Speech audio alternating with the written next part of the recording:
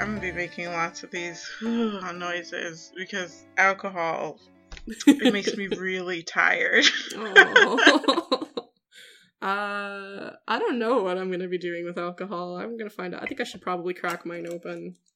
Which, I guess, alright, so, hello, welcome to Backlist and Chill. Yeah. Yeah, we've got our backlist today. And we've got our chill. I'm going to attempt to open.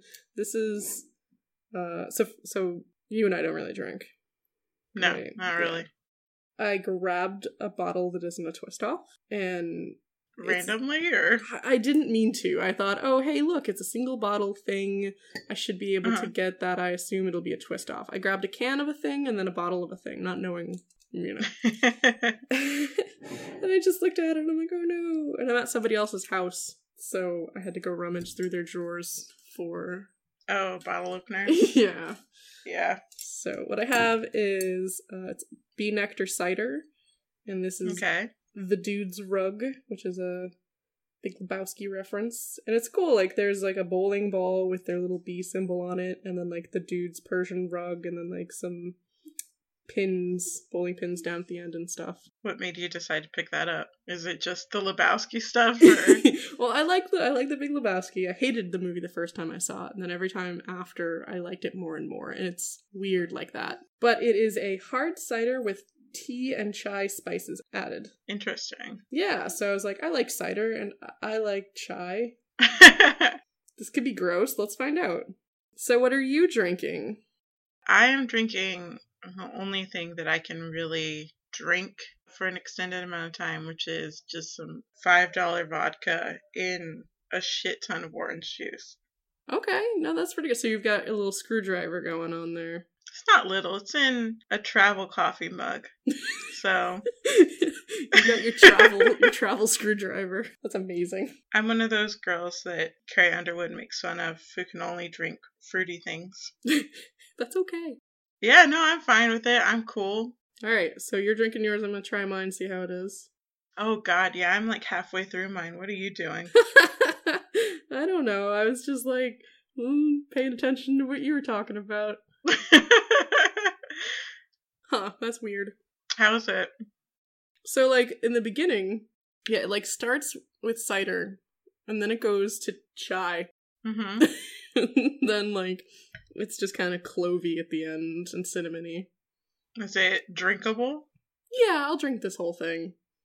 Alright, got the and chill. Yep.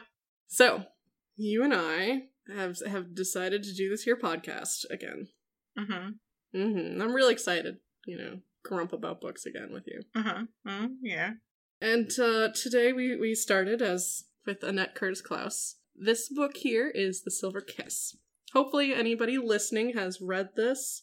Our little intro and whatnot should have encouraged you to check it out. I read this in, like, maybe 3 or 4 hours with, like, lots of little breaks in between. Wow. It's like 200 pages. How about you? How long did it take you to read this one? I started, or when you messaged me and told me that we were doing this weekend. So whatever day that was... Friday, maybe? Wait. Are you sure it wasn't last night? No, it wasn't last night. You messaged me before that, and I was like, I should probably read that book. Now, let me ask you. Yes. You probably have one of the earlier editions, right?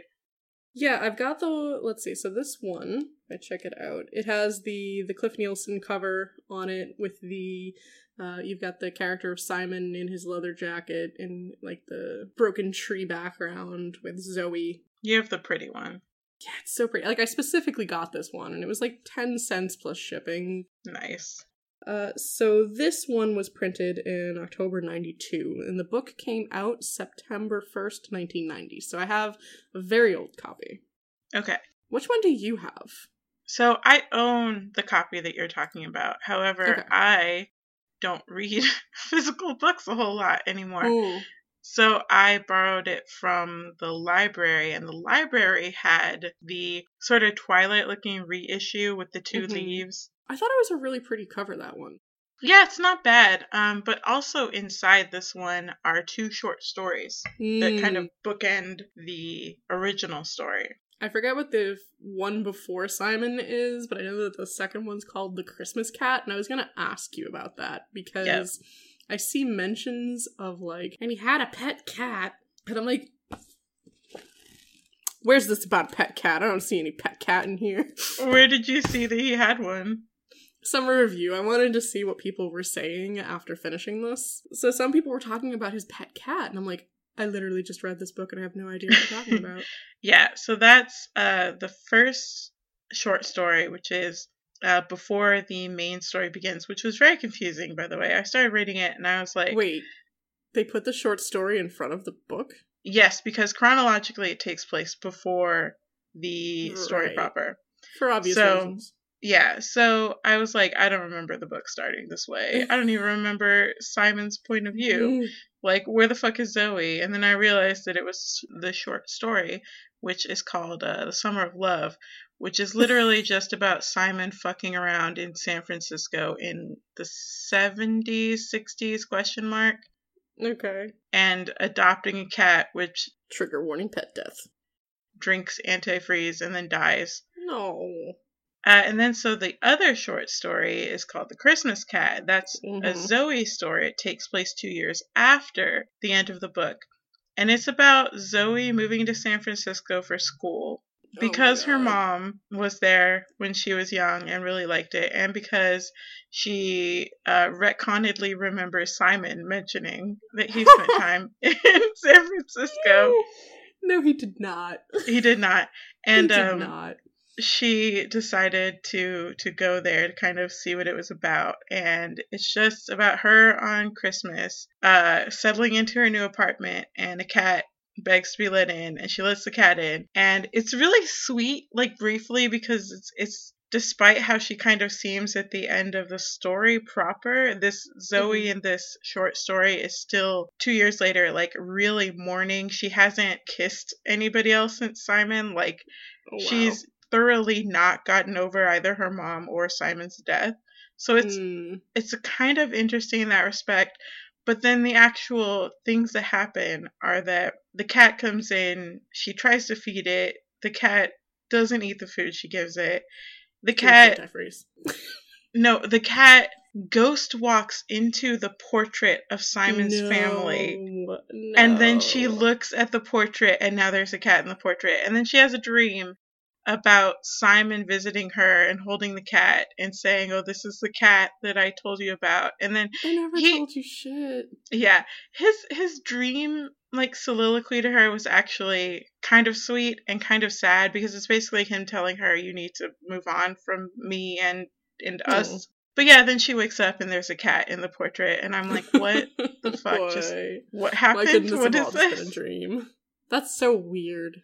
So yeah, those are the two stories that kind of bookend my Silver Kiss reading experience. Yeah, that's not part of my Silver Kiss reading experience. Yeah, I mean, I was kind of excited to find one that takes place after, because that's interesting, you know, see what happens. It was written like 10, 15 years after the actual book was written, so let's see what Klaus wants to do with this. And like I said, parts of it were sweet, parts of it were very silly.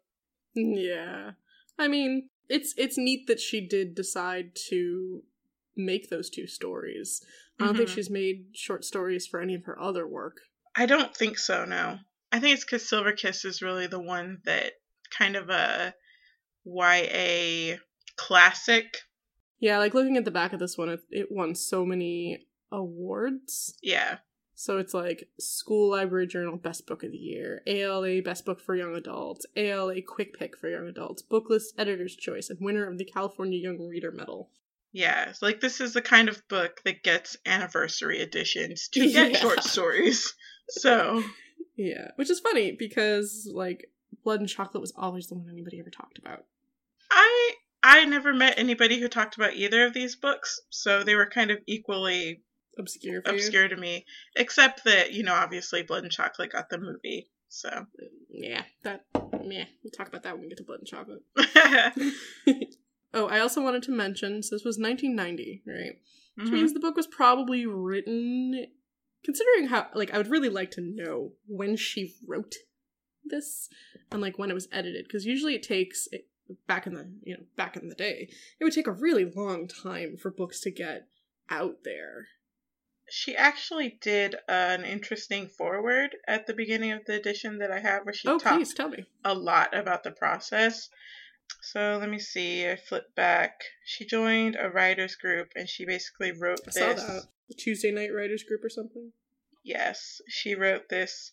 This is actually an adaptation of a thing that she wrote when she was 15, that she kind of revisited as an adult. And she wrote it while she was a librarian. And then, let me see, what does it say? I don't know if she has a strict timeline, except to say that she sent it out a couple times, and it was rejected. Okay. And then she got her job in a library, and she sent it out again, and they finally agreed to publish it. So I get the feeling that it had probably been a year, maybe a little more, maybe. I mean, I remember back in the late 90s sending stuff out to like agents and publishers and whatnot, and they might not get back to you for 6 months to 2 years, depending. Now, this was published ultimately by Bantam Doubleday Dell Books for Young Readers, which is part of Random House, or which is now, Penguin Random House? So maybe they were faster on it, but let's assume the book was probably written in like 86, 87. Okay, it says she spent a year revising at least, and then started submitting it again. Okay, so chances are they accepted the book in 88. Let's go with, like, this as a fast track kind of thing. Like, it definitely takes 2 years at least back in this time frame. So, like, 88, she's writing, she's accepted, which means she's been sending it out for, like, a year, so 87, and then revising for, like, a year, 86. So she may have even written this in 1985, which, this is just astronomically old. So old. I was negative 3 years old when she was possibly writing this. I was positive 3 years old. We have now aged ourselves. And that's also to say that she had a lot of connections, by the way, to get this published. Like her writing group leader sent it to his editor, and then she wrote for SLJ, and she sent it to somebody who worked at SLJ and then moved on to a publishing house. So, like, I mean, it was on submission, she says, but ultimately when it got published, it was through somebody she knew. Yeah, and that probably was a fairly quick process when you look at that end of it. Which is always interesting, to be like, I'm out on a submission forever. But then I met this one person who sent it to their agent, who sent it to their publisher. Yeah. Bam. Done. So yeah, this is another time fully, for sure. It's an old book that feels older. It really does. It just strictly from the way that the characters speak and interact with each other. She also talks about living in England. Yep. I picked up a lot of the English bits. Because she's from England, I believe. Yeah, and she moved to California. So the way that the characters talk and speak to each other. And the dad, very clearly English. Is very, very dated, even for 85, even for 90 when it was published. Like, these kids talk very old. There's so much strangeness between the friendships that Zoe has. It's yeah. So let me chat the blurb and then we'll keep moving forward because I keep forgetting.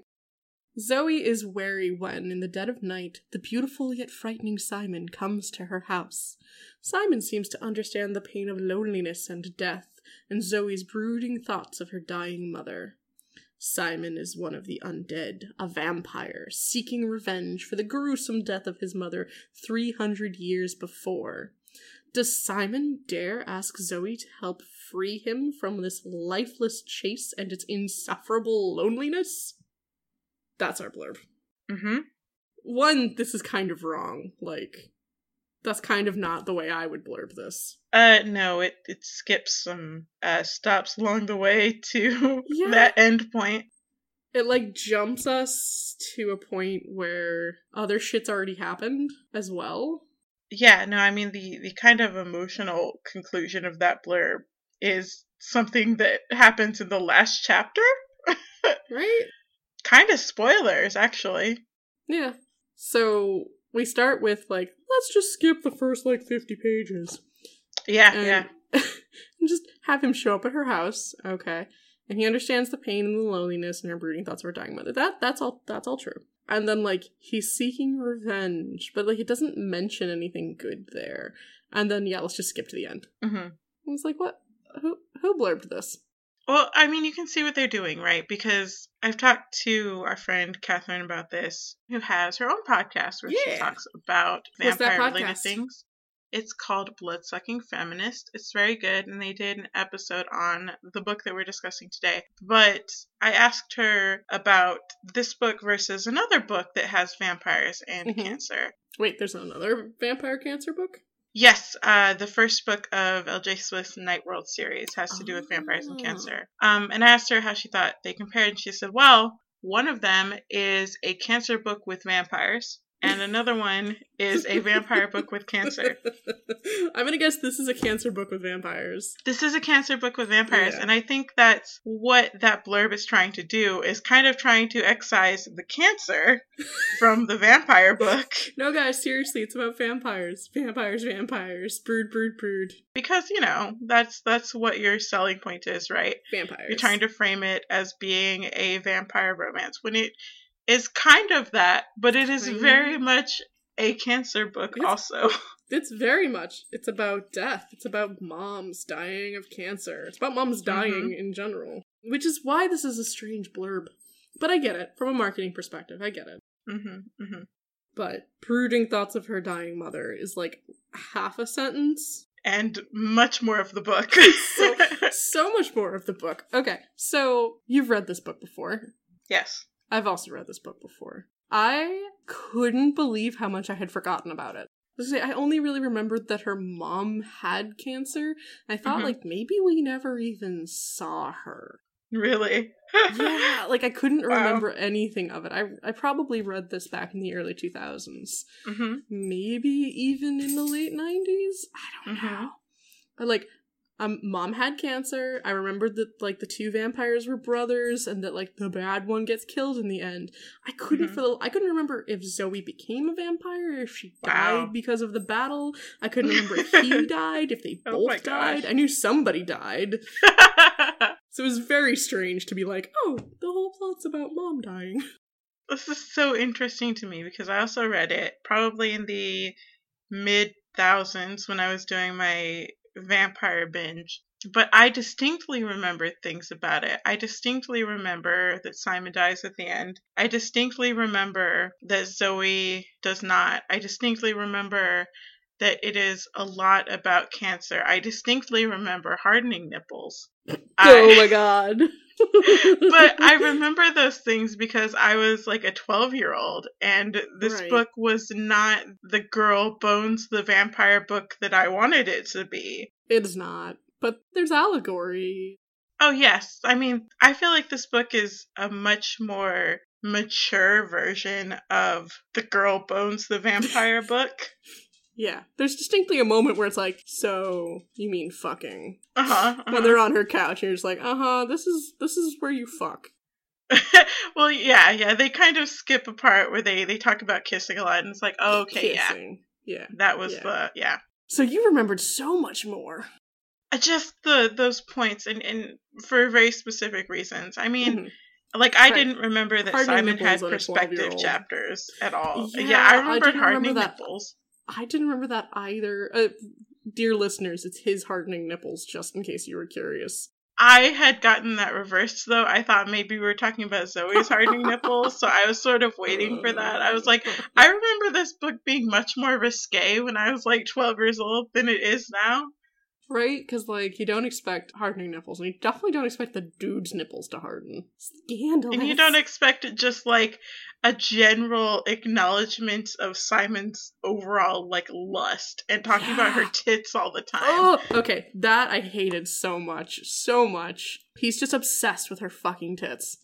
I think that was kind of Klaus's, this is what guys think about, right, moment? Where she's boys think about tits, right? Yeah, her writing is also kind of really, I remember more recently, because you and I have done Blood and Chocolate in the past 5 years, and we're gonna do it again. But, There's a little bit at the end of my book here that has an excerpt from Blood and Chocolate, which is probably why I thought Blood and Chocolate came before Alien Secrets. Uh-huh. Because it was like this same book, The Silver Kiss, with this at the back of it. And it's just so male-gazy, where it's just like, I feel like she writes like she thinks a dude would want her to write. I think with Blood and Chocolate, and I know we discussed it, we'll discuss it again, but I think with Blood and Chocolate, for me, it is male-gazy in the sense that Vivian definitely sexualizes herself, but also Vivian's a lot more of a sexual character, and I feel like that's her and her sexuality, and that's all, like, I'm 100% okay with that. Well, I think it comes across in Simon as well, which is really where I was going with this, is that there's a lot in Simon that reads the same way Blood and Chocolate does. Okay. With his, like, overt anger and misogyny and his, like, rapey stalkery bullshit. Mm-hmm. And then, like, him constantly being like, she got real big titties. She's so skinny, but she's got, like, big breasts. I think it's really interesting, though, because you can really feel a voice difference between Zoe and Vivian. Yeah. Oh, yeah. There's a huge difference there. Yeah, like, Zoe is so much more reserved and unsure of herself. And I think that's a really interesting thing in an author who writes very similar genres. Mm-hmm. To be like, your vampire book doesn't read the same as your werewolf. Yes, and your characters don't read the same the way that some other authors do. So I think that's really interesting. It's really cool. I do think that Simon definitely has some kind of bullshit vampire shit that he does. Yeah. I think what's really interesting, though, is that Zoe sort of falls for it, but also knows that she has things that she should be upset with him about. Yeah. I was very happy in the moments where, like, she ever saw through his shit, and it wasn't in, like, a Twilight-y, oh, I just can't be controlled kind of way. It was just, like, there's that first moment that makes him be like, oh, she's interesting, because she, like, broke my little moonlight eyes spell. Yeah. Or suddenly she got angry, and he's like, that was cool.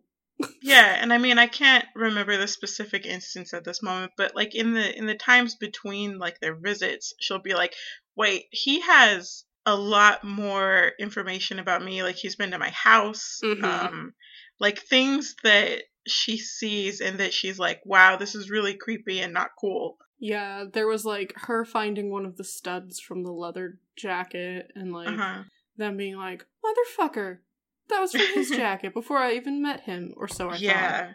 Well, and then there was something between their first visit, when he comes into her house, and the second one. So their thing was, like, he meets her at the park, and she's just like, nope.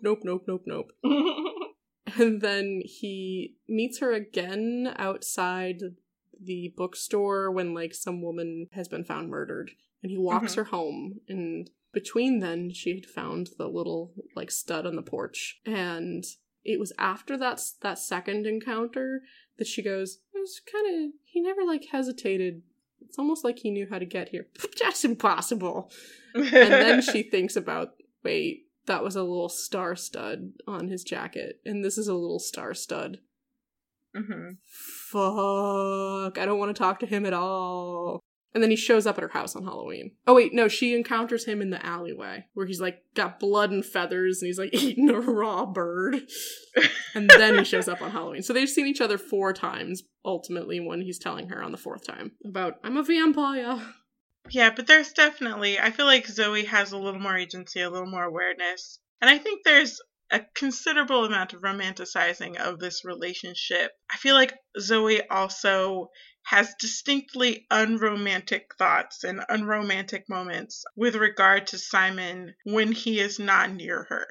And she even mentions at some point where she thinks about the ways in which it was easier for her to think about this shit when he's not around. And then when he's around, she's just like, gosh, he's so pretty. Like, she acknowledges that.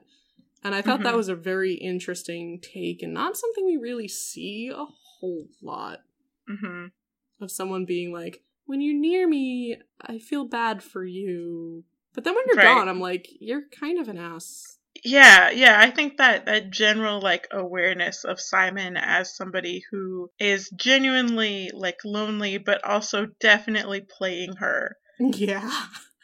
Yeah. She got like, manipulative at one point in her inner monologue. Yeah, so I like the acknowledgement of both of those aspects. And I like that when you get to the end there and they've killed his brother and they spend a day separate, she comes to this conclusion where she's like, well, all that's left for him now that he's accomplished his, like, centuries long task is pain. So, and he's really just going to cause other people pain. Right. So I am just going to kill him. I'm just gonna go into my shed and I'm gonna find some old, like, garden stakes.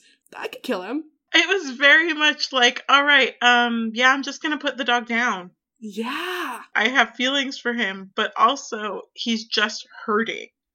He's in pain and he's gonna kill again, ever. That's for sure. And he's gonna be taking shit from people non-consensually, because he took shit from me non-consensually constantly. Yes.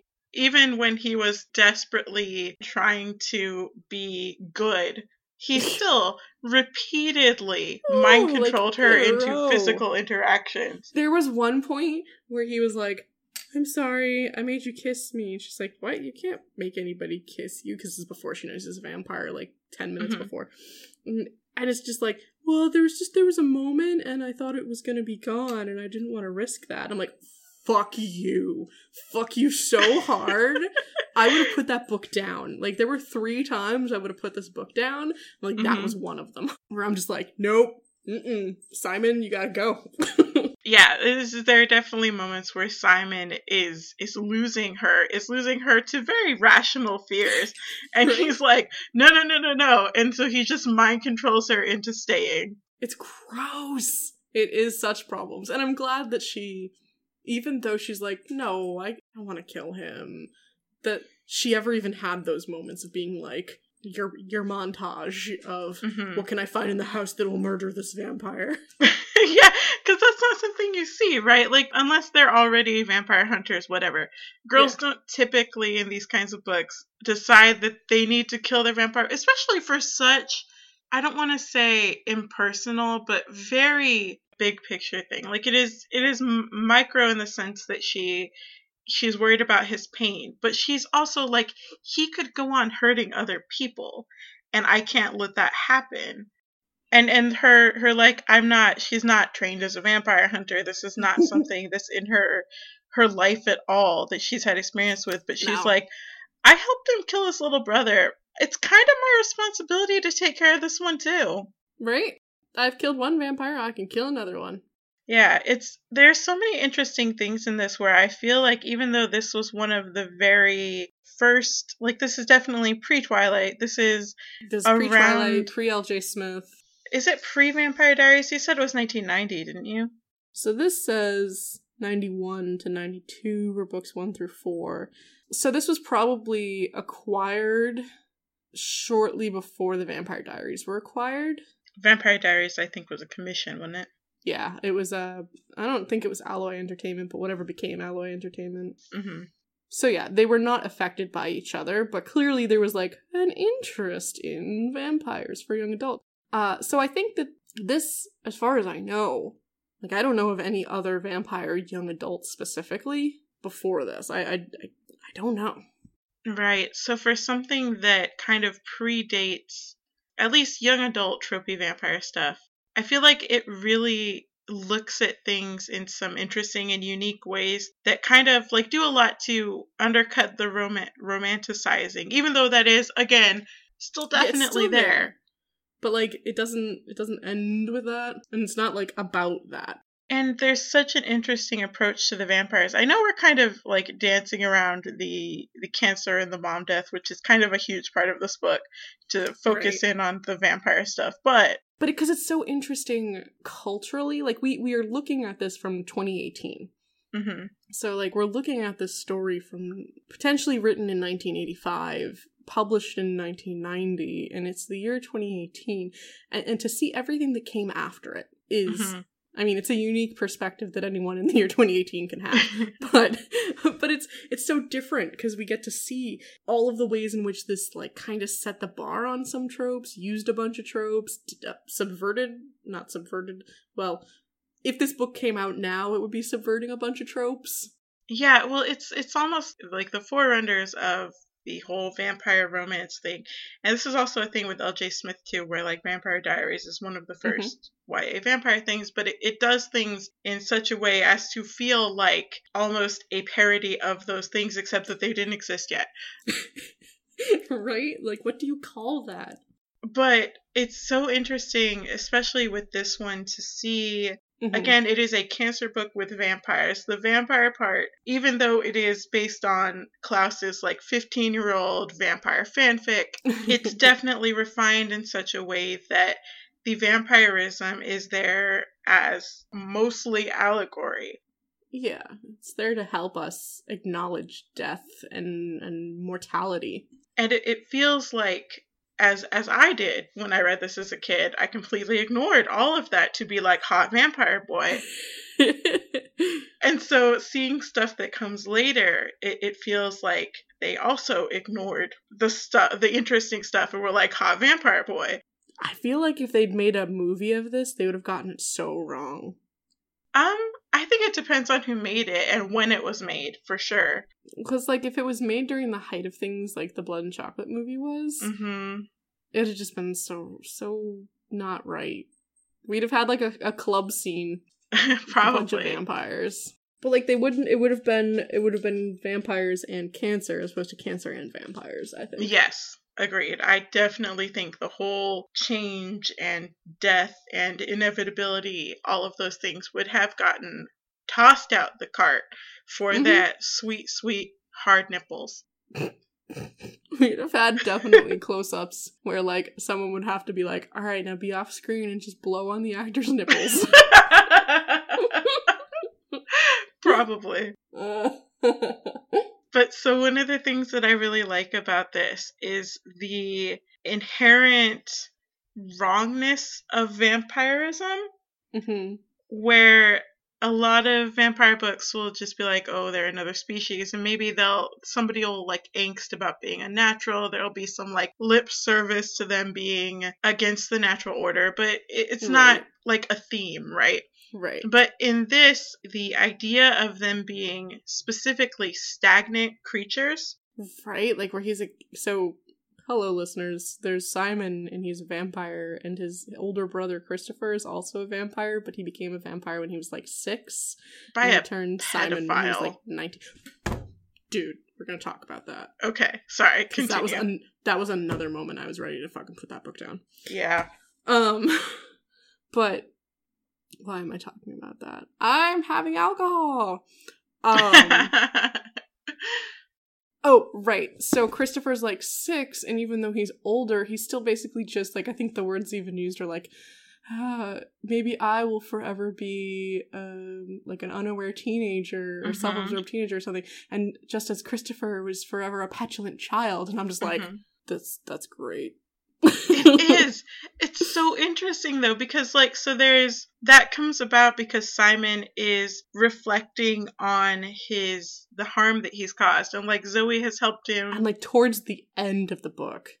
Yes, and like Zoe has helped him to see that even though he's kind of been focused on how he causes a specific person pain when he like, kills them, he's literally never considered that there are people left behind who would miss them. Come on, dude. You went through this, but your pain's the only pain that matters. Right. His pain, and then specifically the pain of the person that he's killed. Like, he's so myopic that he doesn't consider people left behind. But yeah, so this myopia is after he realizes that it exists for the first time in the year of our Lord, 1990. Years later. It is attributed to his stagnation as a person at like 19.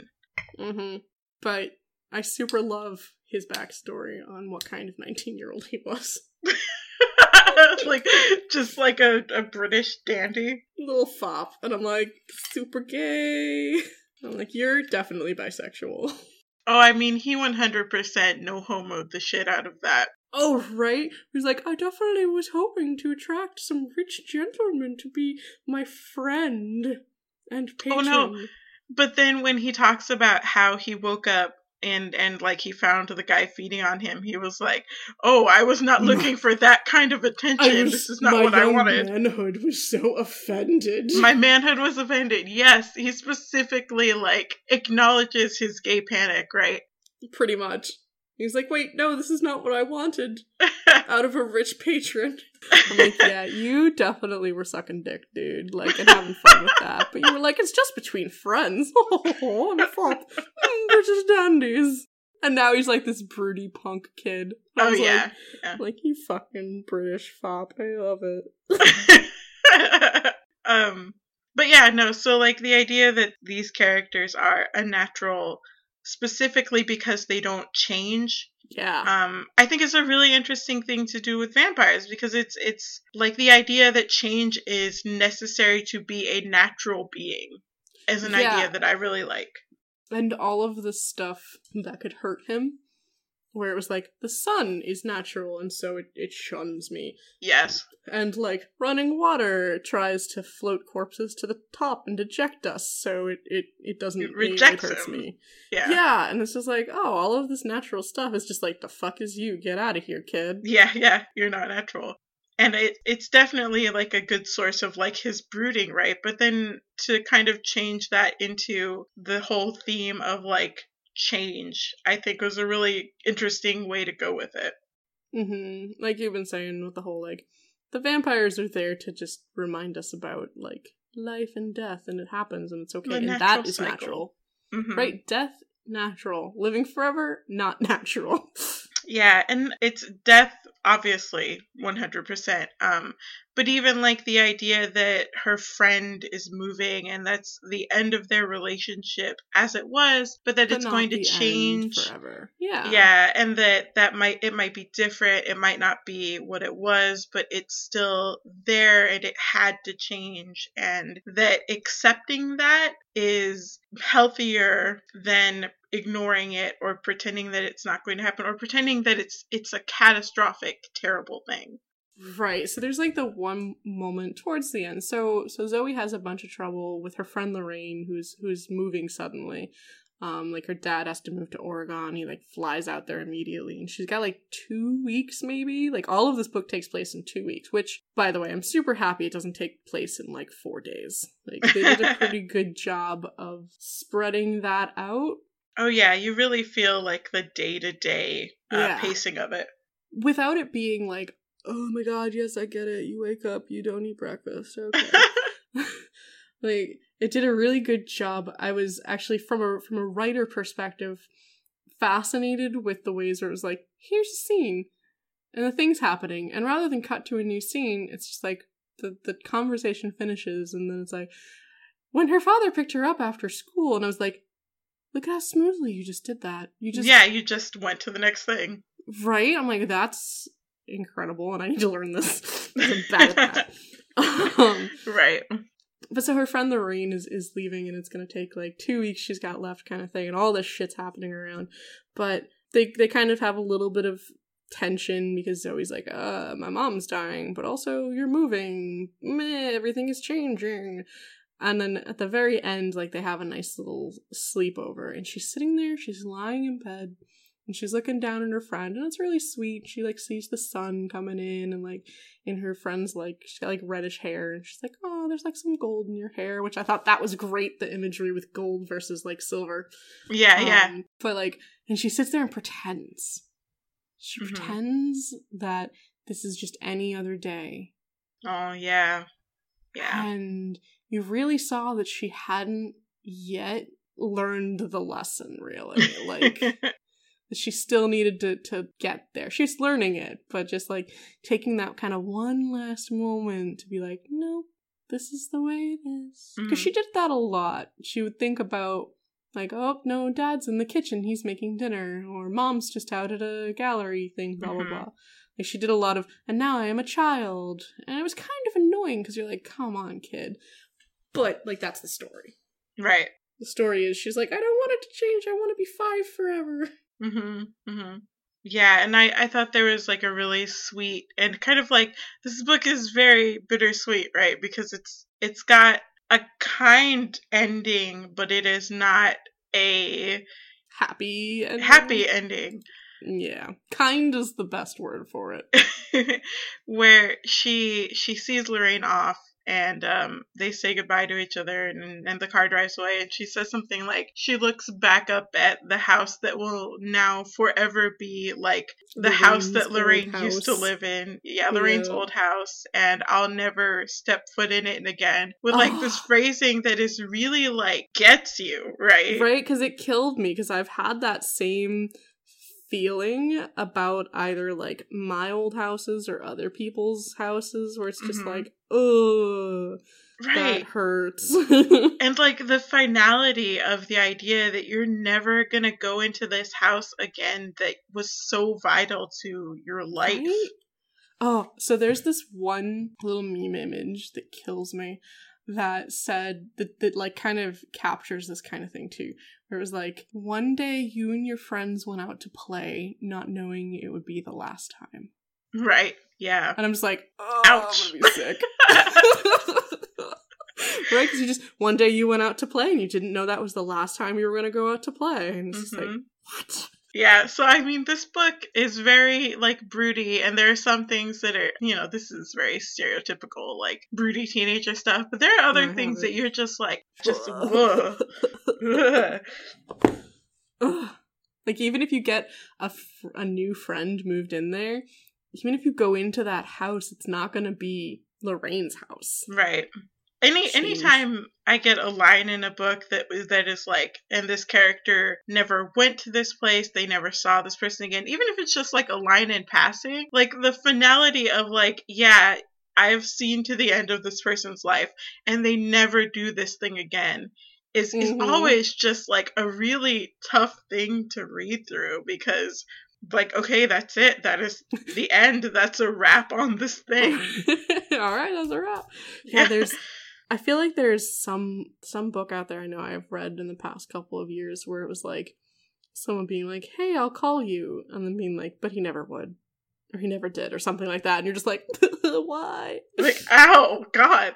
Leave me with my illusions. That door is just closed. It's real rough. Which makes it interesting that we get the whole, like, oh, I'll never enter Lorraine's old house again, but that the book, again, in kindness, doesn't show us Zoe's mother dying. We don't have to suffer it. Like, we know it's coming and that's enough, and it's like, thank you for not needing us to see that. Like, yeah, like you said, you know it's coming. The whole book is about acknowledging that is going to happen and coming to a place where you are not fighting it. Yeah, where it's like, I know it's happening, Mom knows it's happening, everyone stopped treating, because I feel like they kind of treated her like a kid. Oh yeah, for sure. The stuff, yeah, like throughout it, it's like, oh, you make your mom use up her energy or whatever. Oh yeah, they say some really hurtful things to her in the name of like protecting her. Super insensitive. It's just like, guys, holy shit. Yeah, think about Jesus. what you're fucking saying for 5 goddamn seconds. But like, they finally stop and think about it, and like, I've been there. I remember, again, regarding death, but it was like an animal. It was a doggo. And like, my father was like, oh, I thought you would have, fought us on it if I told you we were taking her to the vet. And I was just like, no, she's old. She was sick. Like, fuck you. I'm not, 3. And it's like, you just gotta let kids be there for this stuff. You can't just, like, hide it from them and pretend it's gonna be all good. Like, she has cancer. Like, she can fight it for so long, but, like, maybe she will, maybe she won't. But if suddenly her mom was just dead and, like, they had done as good a job as they wanted to of protecting her and letting her get her mind off things. Yeah. Then she'd be like, wait, I thought everything was okay. And that'd have been worse. Right? Or the idea that, like, I was fighting or, like, I wanted to see my mom and I never got to see her and then she died. Like, what the fuck? I would be so mad. And, like, that the dad thought she could just go hang out with Lorraine and have a good time. It's like, that's real sweet. And that's nice that you think that she can do that, but she can't. I mean, personally, I recognize that there was some teenage, like, self-centeredness in it, but I do feel like a lot of the time there, Zoe was kind of justified. Like, if you've got a best friend, and yes, she is having to deal with suddenly having to move and uproot her life, like, that sucks. But also, your best friend's mom is dying of cancer, and you won't even let her vent? Like, what the fuck? God, I couldn't even imagine. Like, so first off, like, you've got a best friend who likes her mom, and then her mom is dying. Like, come on, you know that there's gotta be something she needs to talk about. Like, right. Even if you can't really listen, just, like, sit there and let her cry and, like, pat her back or something and be like, I love you, I'll be here for you. Like, ugh. And then, like, the adults, like, shutting her out, and Zoe being like, I'm not a kid. And they get some, like, development of that where the dad was like, well, we want you to not have to deal with this. We want you to try and be a kid, and also... Right. Like, I think that's what he was trying to do there. Like, we don't want you to lose your childhood over it. That line was never said. Mm-hmm. But, like, it's already gone, dude. Think about... like it for 2 seconds, Dad. Like, this girl is home alone, like making her own dinner, going out to buy groceries, like whether eating her own dinner. Right, like whether you want her to be an adult or not, you made her responsible for herself. It's nice that he acknowledges it too. Like, definitely the first time I read this, I did not pick up on that he's distinctly himself English. Like, there's several references to, like, oh, when so-and-so visited, you know, England or Europe or something, or, oh, your grandparents live in Europe, etc. And the way he speaks, even though I know all of them have a kind of weird speech pattern, he's got a more English speech pattern. Okay. So for half the book, I'm thinking, well, maybe this is just how the British do it. They don't want to share their pain.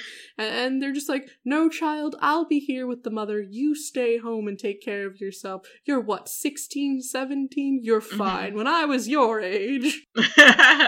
So that was maybe a cultural thing. But, like, then they explain later on that it's, no, we wanted you to be a kid. It's like, right. Leaving the kid home alone does not equal being child. No, it doesn't. It doesn't. And yeah, I appreciate that there was some, like, a give and take on that at both sides, where, like, the parents were like, okay, here, we're not trying to be dicks, even though it really sounds like we are. We acknowledge we were dicks. We are trying to protect you from seeing your mother at her worst moments. I liked that the dad mentioned, like, please just give her dignity. She doesn't want you to see her like this. Yeah. And the mom later being like, I didn't want this to be, like, subsuming all of your previous memories of me. God. That was so rough. Yeah. Yeah. Conversations between her and her mom, especially towards the end, were just when they finally started talking. Oh my God. Yes. Yeah. It's a real rough book. It really is, and I appreciate the vampire stuff being there to kind of pull you out of that, because there are definitely some, like, cancer mom passages where you're just like, God. And the mom being like, hey, you're gonna need each other. And in Zoe's head, she's like, when I'm gone. Yeah, I'll fill that in for you. No, yeah, just, like, the whole thing where the mom was like you said, I didn't want, like, sick me to be what you remembered. That's just so...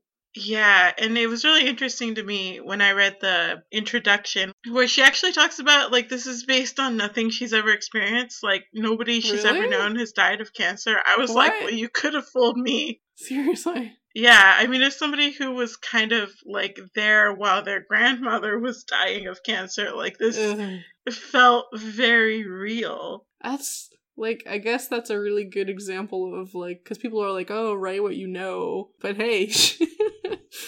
But yeah, just all of those conversations felt very real. Yes, they did. They were brutal. Yeah, the cancer mom part of this is real rough.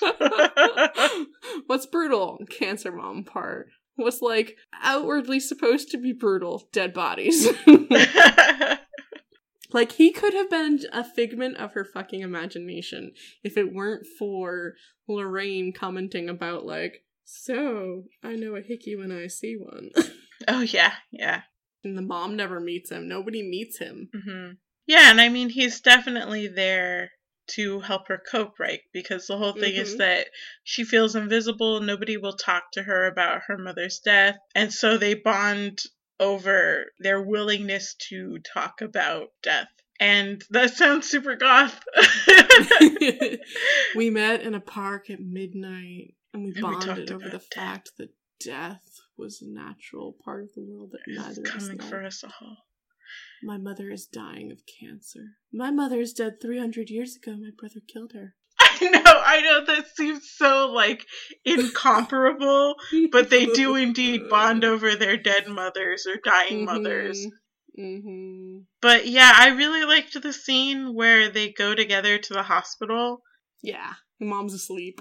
Yeah, I think that was one of my favorite scenes, and I'm not really sure why, except that the idea of Simon accompanying her on this task and being, like, willing to do it. And that she wasn't like, no. Yeah, no, that she's like, I need the support. Yeah, because nobody else is given. Right, maybe my mom will find you interesting. Yes, I love that, where she's like, in another lifetime, she could have really enjoyed him. Yeah. And then the conversation that they have about, like, the obvious thing, right? Like, can you turn my mom into a vampire? I loved his response. Yeah. So much. Because he's just like, well, you don't change, so I'm going to assume she'll just be in pain forever, because the cancer will be there. It won't spread, but she'll be in this amount of pain. You want me to do that? Right? And he's so offended, because he's like, because he knows, and he's acknowledged, like, this is unnatural. You want me to do this to somebody else? And I think that is really part of why it's very realistic that... It's very realistic in this vampire novel. It's very realistic that she never asks him to change her. Like, she thinks about, like, oh, I could give myself to him as a companion. And I'm just like, don't you do it, girl. Don't you fucking do it. Because I couldn't remember. But ultimately, she knows that's not going to help him. He's going to always have this trouble. And then she's like, I couldn't do what he does. And my mom would be like, oh, that's such a boring ass life. You never get to see the sun. And yeah. I think it really helped her not romanticize being a vampire. Yeah, no, it's a really good path for her emotionally, right? Because she wakes up the next day and she's like, well, I gotta put this dude down. So, my vampire boyfriend is in pain. Time to go to work. He's fulfilled his life's purpose. The only thing he's going to do is wander around for the rest of his time, unhappy and miserable. I need to kill him. That she goes from that to the acknowledgement that, oh God, no, I can't do that. I can't shoot my dog. She's like, I'm going to kill him. No, I can't kill him. And then she goes to meet him. I love it. And by this point, he is like, I don't have anything else to live for. I need to just let go. Yeah, and I really like that Zoe didn't have to become a murderer in that way and, like, inflict violence upon him, because she was never violent in the whole thing. Even though she was like, I helped kill Christopher, she was not like, and then I stabbed him. She's like, I'm gonna taunt this child-looking thing and be mean and cruel to him the way I might want to be to an annoying little 6-year-old. But he's not 6, so I can be. Right. And she's like, come get your bear, neener, neener, neener. But, like, she never inflicts violence. I think maybe the worst she does is she picks up a tree branch and is, like, hitting him while he's, like, choking Simon. And Simon's like, you can't kill me like this. So it's nice she didn't have to become a murderer. It's nice in that respect, and then it's also nice that Simon doesn't become something that has to be murdered. Yeah. Simon comes to the same conclusion she does, but for himself. Mm-hmm. Yeah, and that's good agency on his part. Yeah, and it doesn't erase it. It's Simon accepting responsibility in a way and acknowledging that he is dangerous himself, kind of. That he can only cause more pain. Men like him don't ever do. But yeah, so they get back together at the end, and he tells her this, like, I just want you to stay with me. Right. In the same way that she just kind of needed him there when they went to the hospital, or it's just like, be my support for this. And the way that she realizes that her mother needs her as like, yes. I just need somebody to be with me while I die. Yeah. Where she's like holding him and like they kiss a little bit, but like it's not like a make-out session. It's just like this like connection. Yeah, it's just like we have to pass like 6 hours till dawn, so I guess we'll kiss sometime. Yeah, on this park bench where we met. It's cute, right? Alright, but so I had a couple things where I was like unsure about stuff. I was not sure if I like which way I went because I liked some things, but I also didn't like some things about it. And Simon's death is one of those. I'm not sure. It is what it is. But Simon with his whole like, oh, I just had to go willingly, and then he could just fade away in the sunlight, unlike mostly when you're a vampire and you start to burn, like, because we saw he had like a bad burn on his hand when he kind of was like zonk and then had a little there. But like, I guess in the same way that like Zoe didn't have to become a murderer and inflict violence, he didn't have to like have violence inflicted upon him. But I kind of really was sitting here waiting for like my dramatic screaming, roiling, boiling vamp dude moment. Like, I wanted, like, a Tamlin moment with just, like, Zoe holding on to her boyfriend as he turns into, like, a half-mist man and being like, no, I've got you, I'll hold you in the sunlight so you can die, bro. God. But, like, it's nicer on her that didn't happen. Yeah. Because, like, her life would not have been the same. No, it was very nice. It was kind. As you said, the end is very kind. We don't see the mom die. We don't see Simon boil and burn. It's very kind. I mean, that girl went home and threw up like 3 times after she saw Christopher fall into a pit and impale himself on spikes. Like, if she had been there while Simon was boiling to death, that's not something you come back from. No. And I think that probably Klaus knew this. Right. No, and I mean, it's thematically appropriate, right? Like, Simon accepts that he needs to change. And he did. He is rewarded for his willingness to not selfishly cling to life as an unnatural being. Yeah. And that he doesn't have to, like, die in pain. And I think, really, honestly, this whole idea of, like, fighting death and dying in pain, like, that's what we're afraid of. We're afraid of dying in pain. If death was just gentle, if we all knew that even if, like, say, even if you were shot horribly or something like that, if we all knew all of your synapses and whatever would turn off and it would just be fine and gentle, like, no one would fear death beyond the existential. I mean, the existential is a pretty big part. Even in this book, they're like, I hope I come back as something because I really don't want to be nothing. Right, where the mom's like, I hope I'm a cat. Like, the existential dread being kind of the only fear would be a really nice only thing to be afraid of, as opposed to, what if I die horribly and I'm in pain, no one's around? Like, because there's a thing about, like, everyone dies alone. Even if you're surrounded by people, like, no one's feeling what you're feeling and going through what you're going through. Like, and if you're in pain, that just sounds so much worse. Yeah. Alright, so let's see. I super love... Alright, so things I super like. I love that Simon dies in the end. I was just like, good. Good, goodbye. Like, you did your thing. It's good that you did your thing. Please leave this girl alone. No, again, I feel like this is the most, like, emotionally mature version of this story, right? Correct. He fucking moves on in the end, and that's thematically appropriate, and... Change. Yeah, no. I also like that. Even if 12-year-old me was very upset. 12-year-old you is like throwing the book, being like, they don't just kiss in the end and they're happy. He doesn't make her a vampire. What the fuck is this? You're like, this is not what I signed up for.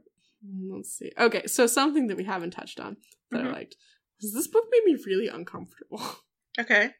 There was like actually some horror going on, and it really felt like, especially in the beginning, like the first 50 to 100 pages were really rough and hard to get through. it did a really good job of making Simon not feel human. Like, even if he felt weird about killing people some of the time, he still did drink from people and, like, admitted that he'd killed people before. Like, there's that scene with the, like, young thugs in the parking lot or whatever, and he's, like, hurting them, and they're teenagers. Like, I get it. They're, like, all challenging him, and he's got to get all, like, silly children.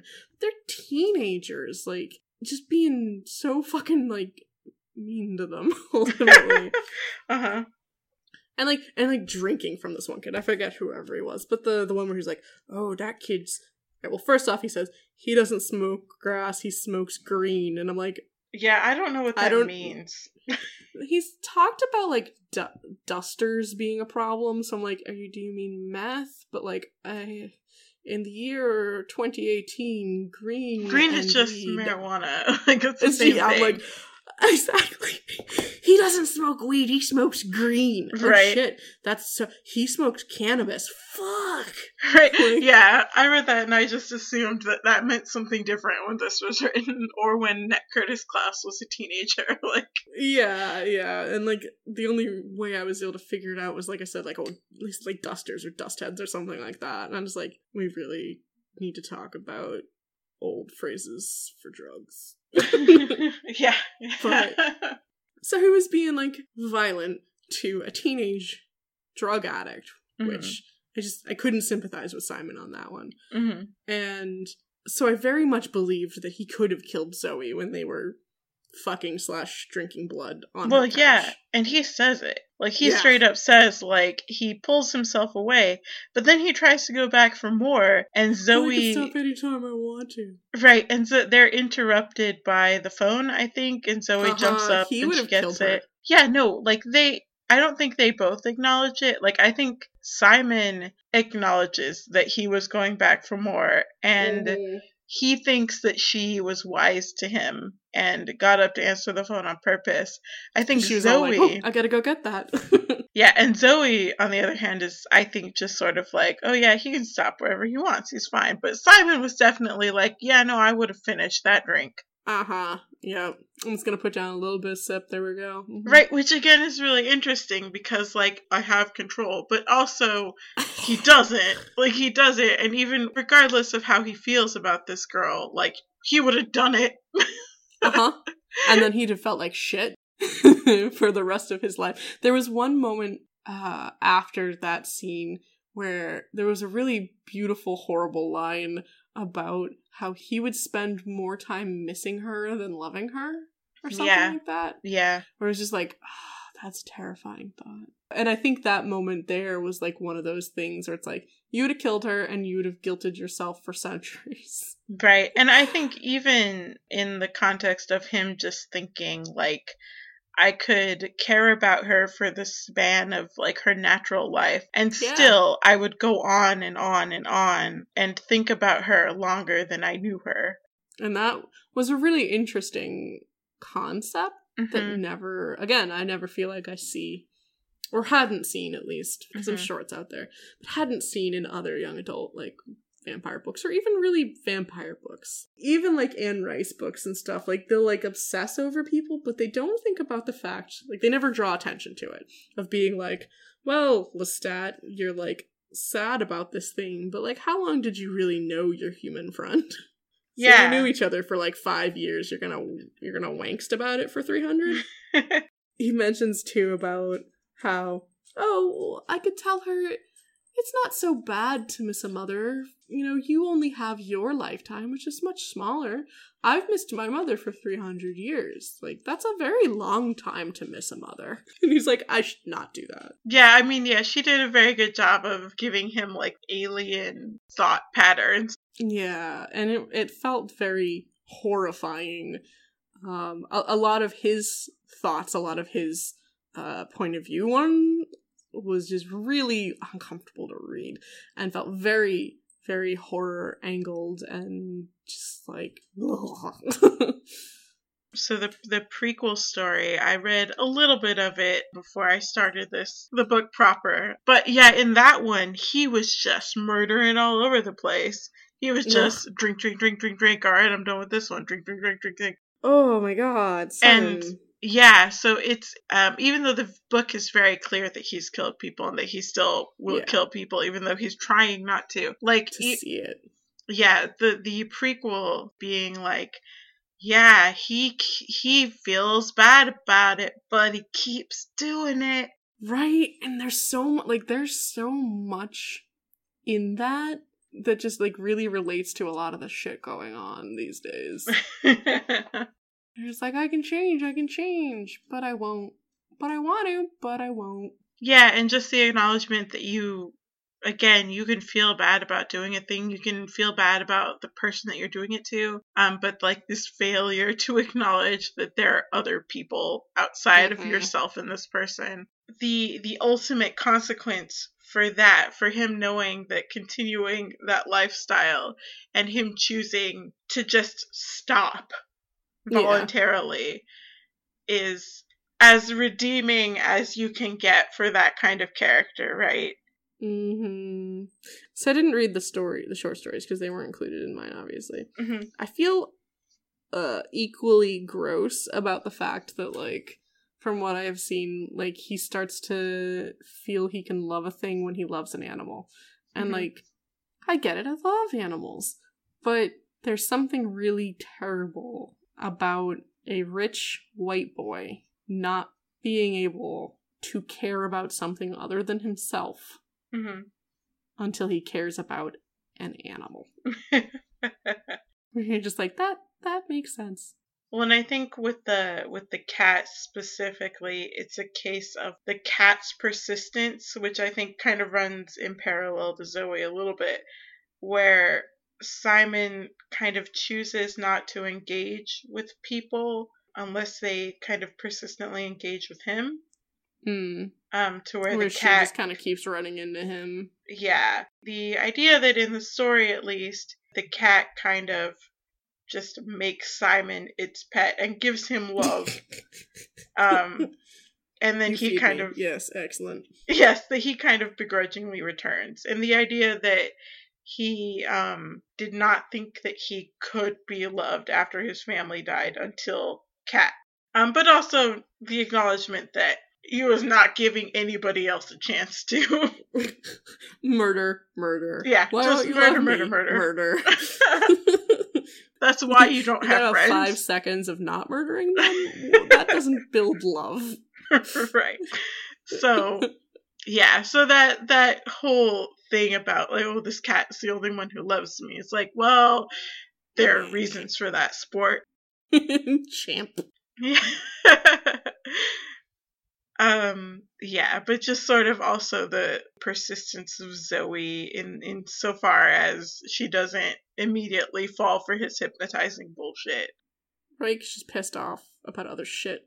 She's like, you don't get to sneak up on me and be this random dude in a fucking park at midnight or whatever and, like, touch my hand. Fuck you. Oh yeah, he's definitely, like, super handsy and forward, putting it lightly.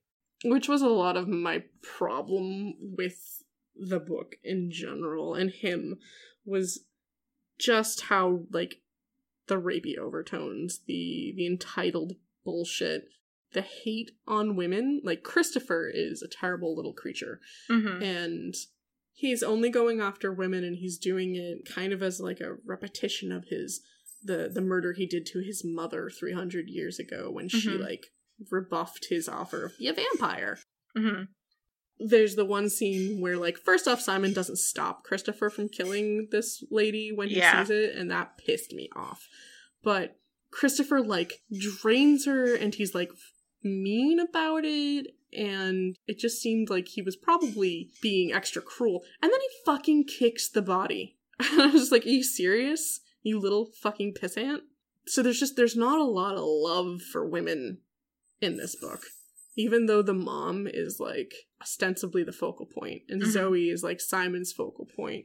Like, most of the tertiary women in this book are not given a lot of the benefit of the doubt, and frankly I was surprised that Lorraine and Zoe came back around together and stuff, that Zoe was ever able to be like, shit, I've been a selfish jerk And I've been saying that she's been a selfish jerk. We're both going through our own shit. I was like, hooray! Because, like, almost every woman that gets mentioned is like, oh, they're a bitch, or, oh, they're annoying, or let's just murder you. Yeah, I think definitely for the boys, they treated the women as, like, hate receptacles or, at best, victims. I do appreciate that Lorraine wasn't vilified. I needed that. All the other crap that was going on, I needed Lorraine and Zoe to be okay. Yeah, and the whole arc of their relationship as far as the two of them kind of growing as characters. That was all pretty good. Yeah. So I mentioned very briefly Christopher here just a minute ago. Let's talk about that backstory. Yeah. Alright, I don't remember the fucking pedophilia. She's very careful to not explicitly say it. Right. She never explicitly says, and he's a pedophile. But, like, there's one line about how, like, hello audience, Christopher is taken away by, like, an older dude who, like, lavished attention upon this 6-year-old. And the dad was, like, so innocent and, believing in the good of people that he couldn't possibly think of what an older man would want with a young child. Yes. That line specifically. Well, even before, like, that was like, okay, yeah, you're confirming it. But even before then, it was very strange, because it was like, oh, he just paid so much attention to him, and, like, he sat on his lap, and he called him his little bat in German. And I'm just like, this is gross, this is super gross. And then, like, oh, he's talking to, I forget his full name, but it was, like, something von Grab. I'm like, Grab's a terrible name. Yeah. But, like, Christopher is, like, in just his nightdress, standing outside von Grab's room, and they're chatting, and a servant sees them, and then the vampire is like, so I guess we're going. Yeah. Like, they disappear in the night, and it's just like, you're gross as fuck, holy shit, you definitely do horrible shit. Where even if he doesn't do anything actively sexual to this child, the vampirism in this book is such stand-in for sex that, like, so when Simon wakes up and Von Grab is, like, feeding on him, and he's just like, my young manhood is offended, no homo, back the fuck off. You're like, so you wake up being raped by a dude. Okay, so what the fuck happened to your 6-year-old brother? Okay, you can't say, like, I was ready to put this book down. Yeah, that's not something that I remembered either, but I feel like, I mean, that's fair, right? Like, why else do you have child vampires, right? Yeah, it was unexpectedly horrific text of the subtext of vampire children, but I kind of respected that. I was like, all right, yeah, why else would a grown adult make a child a vampire? Like, obviously, right? Yeah, because, like, I didn't remember any of that. I didn't remember this backstory. I had no idea. And I feel like it would have been less horrific as a story in general if, say, a teenage boy or girl, it still would have been horrifying, had made the 6-year-old into a vampire. But instead it was a grown-ass adult man. Yep. And I'm just like, that's terrifying. Yep. And this was really good on the horror here. Like, can't recommend it to people if they, like, don't want to read that, like, one chapter about it. Or maybe just skip that chapter. Yeah, I mean, ultimately it doesn't have a lot to do with the plot because Christopher is just evil. Right, but okay, so Christopher's evil. He's a fucking little asshole. And he clearly brought his brother in as a victim for his own abuser, knowing what was gonna fucking happen to him. Yeah, he says, I brought you in, and I knew that he was gonna do this to you, and also I knew that you were probably my best chance to escape, because I need a guardian. I need a guardian. Yeah. It's like, you little asshole. You did this to your brother. Like, you assisted in your brother's, rape. Awesome. Yeah. But, like, it's one of those situations of, you're a 6-year-old who is perpetually in a state of living with your abuser. For at least, so he was like a baby when Christopher was taken, so at least the last, like, 17, 18 years. Yeah. of this. And, like, he said, Von Grab can't feed on another vampire. And it's like, all right, so clearly at some point, very quickly, he stopped feeding on him. But yeah, even if he only fed on him once and turned him into a vampire, you're spending 17, 18 years of your life living with this man. And, like, needing to go do shit for this man to continue all of this crap. Like, I get why Christopher is fucked up. Oh, yeah. Like, the whole idea of no changing and shit like that. He's perpetually a 6-year-old. Yeah, he's a child. And it's like, yes, you're evil, and you absolutely deserve to be put down, but holy shit do I feel bad for you. Well, yeah, and I think that, again, is a good part of the, like, stagnation point, right? Where they're like, Christopher is evil, Christopher is calculating, like, Christopher definitely has agency, right? But also, he's a child. He's been a child for 300 years. He'll never get beyond a child's temperament. Yep. Which was discussed a little bit with Anne Rice and Claudia. I remember that. And being equally horrified. Yeah. And they talk about, like, how his body will, like, whisper things that he will never know because he will never physically get older.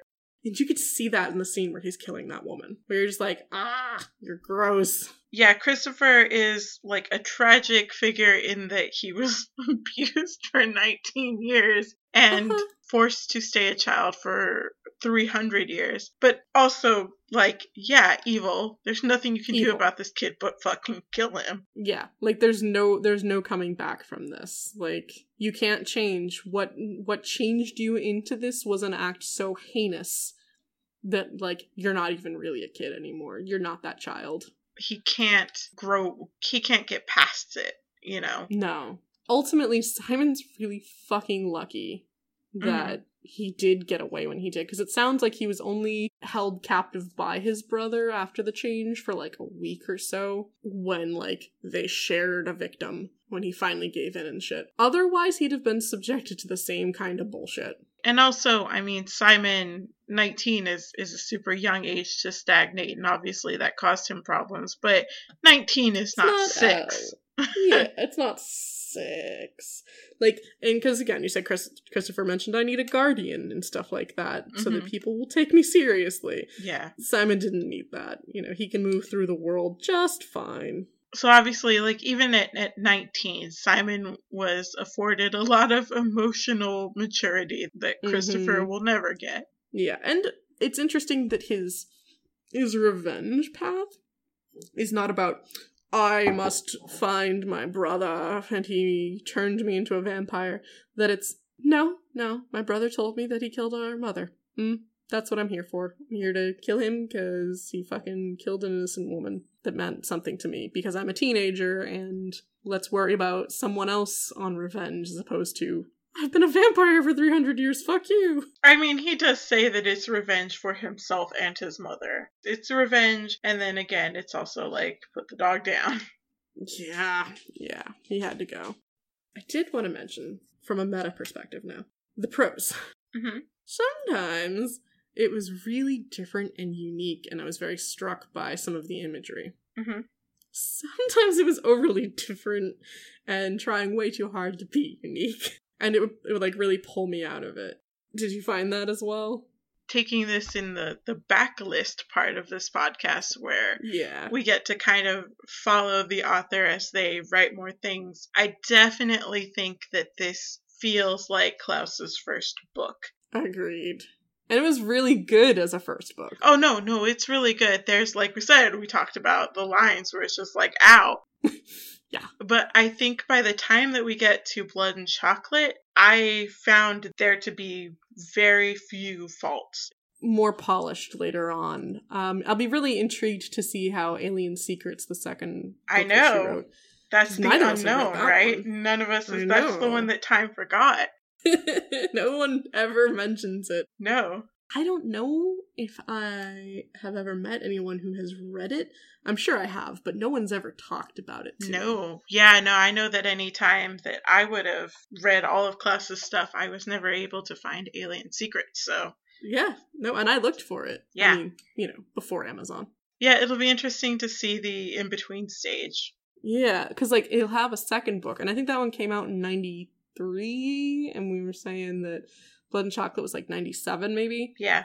So it will still have that sophomore book kind of thing. Uh-huh. But at the same time, it sounds like she'll have had a little bit more time than normal. Usually people these days are like, get that second book out in the second year or 2 years later kind of thing, as opposed to she had at least 3 years between them. Mm-hmm. So that's going to be really interesting. But this was like a really stellar first book as far as that goes. Oh yeah, for sure. I think too, like, she's better at setting and descriptions, like just including them casually, than I have ever been. She just goes to the next scene. She'll just set the setting. She'll just describe someone, and it's just so natural. So there's a moment in the Halloween scene where she opens the door, and he's like, "Blah, let me in." And there's just a short little description of him, of being like, he was tall and wore this. And it doesn't seem like, so now I'm going to take a moment to remind you what he looks like, and I'm going to describe his latest fashion of the day. Like, it was just so natural. It was just this nice little reminder of, this is Simon and this is what he looks like. And I'm like, why am I bad at all of this? And she's so good at it. Like I said, like the first 50 to 100 pages were really rough as far as like the horror and the misogyny and shit like that. Mm-hmm. And the last 100 pages were just like, done. Do you have any further discussions on this, or do we feel we've mostly... No, I think we've covered it. I think, in conclusion, right, like, ultimately, I think this book is better than it was the first time I read it as, like, a kid, right? Because, like, as a kid, I was definitely like, ooh, Simon, hard nipples, blah, blah, blah. And that was more important to me than all of this, like, Cancer Mom allegory stuff. But yeah, no, I think going back to it, reading it again, kind of getting that stuff and getting to see all of the nuance that Klaus puts into her vampires and the themes in the book, I think that this holds up, if not is better upon rereading. Yeah, I would agree. It holds up, especially if you're looking at it going, okay, this was a book from, the very early 90s. And so you go, all right, they've got landmines and hot dogs cost 99 cents. Yeah, the bus is like 50 cents. Right, I'm like, you guys. And there's one where she's like, overpriced something or others. And I'm like, doubtful. There's a bunch of, like, in the prose, there's a bunch of, like, ableism and classism. Like, everything is crazy this, crazy that. Mm-hmm. And that was really, like, bothersome. Mm-hmm. So, yeah, if someone reads it, granted, anyone who's listened to this has been completely spoiled. But if someone reads it knowing going in that it's, like, this is a product of its times, and it's still pretty good even for that, but there is a bunch of shit going on in the prose itself. Like, but, yeah, it's a better read as a adult than as a kid. I think it's definitely worth a revisit, for sure. Yeah. I'm glad to have reread it. Yeah, definitely. Me too. I definitely would not have without this, so. Yeah, I used to have this book, and I know I mentioned early on that, like, I picked it up for, like, $4 or $5. I got rid of it in one of my many jaunts being moving or homeless, because I just assumed I would never read it again. Yeah. I kept my copy of Blood and Chocolate, but I didn't think I would need it. Yeah. So, if I had not read any of Annette Curtis Klaus before, I definitely would not be tapping out. Yeah, no, for sure. I definitely want to read more stuff, especially knowing that she writes about werewolves and aliens, ? That will be interesting, and hopefully Alien's Secret is okay. I'm expecting to not like it as much as Silver Kiss, but maybe I'll like it as much. Maybe I'll like it more. Who knows? Yeah, we will see. I am very curious. All right, well, this was a good fun time, and I look forward to our continuing adventures. Yeah, in the backlist of Annette Curtis Klaus. Yeah, no, me too. And people can find us at I'm gonna let you say it because I say it wrong. You do say it wrong. It's patreon.com/backlistandchill. Yep, and you can find us on Twitter at Backlist Podcast. And I think that's it. That's all where we're at, right? Yeah, no, that's it. Oh, that's so simple. That's great. All right. And then if they wanted to follow either of us on Twitter, I'm at Olivia Hennis, Hennis. And I'm at endless_run. This has been Backlist and Chill. Thanks for joining us.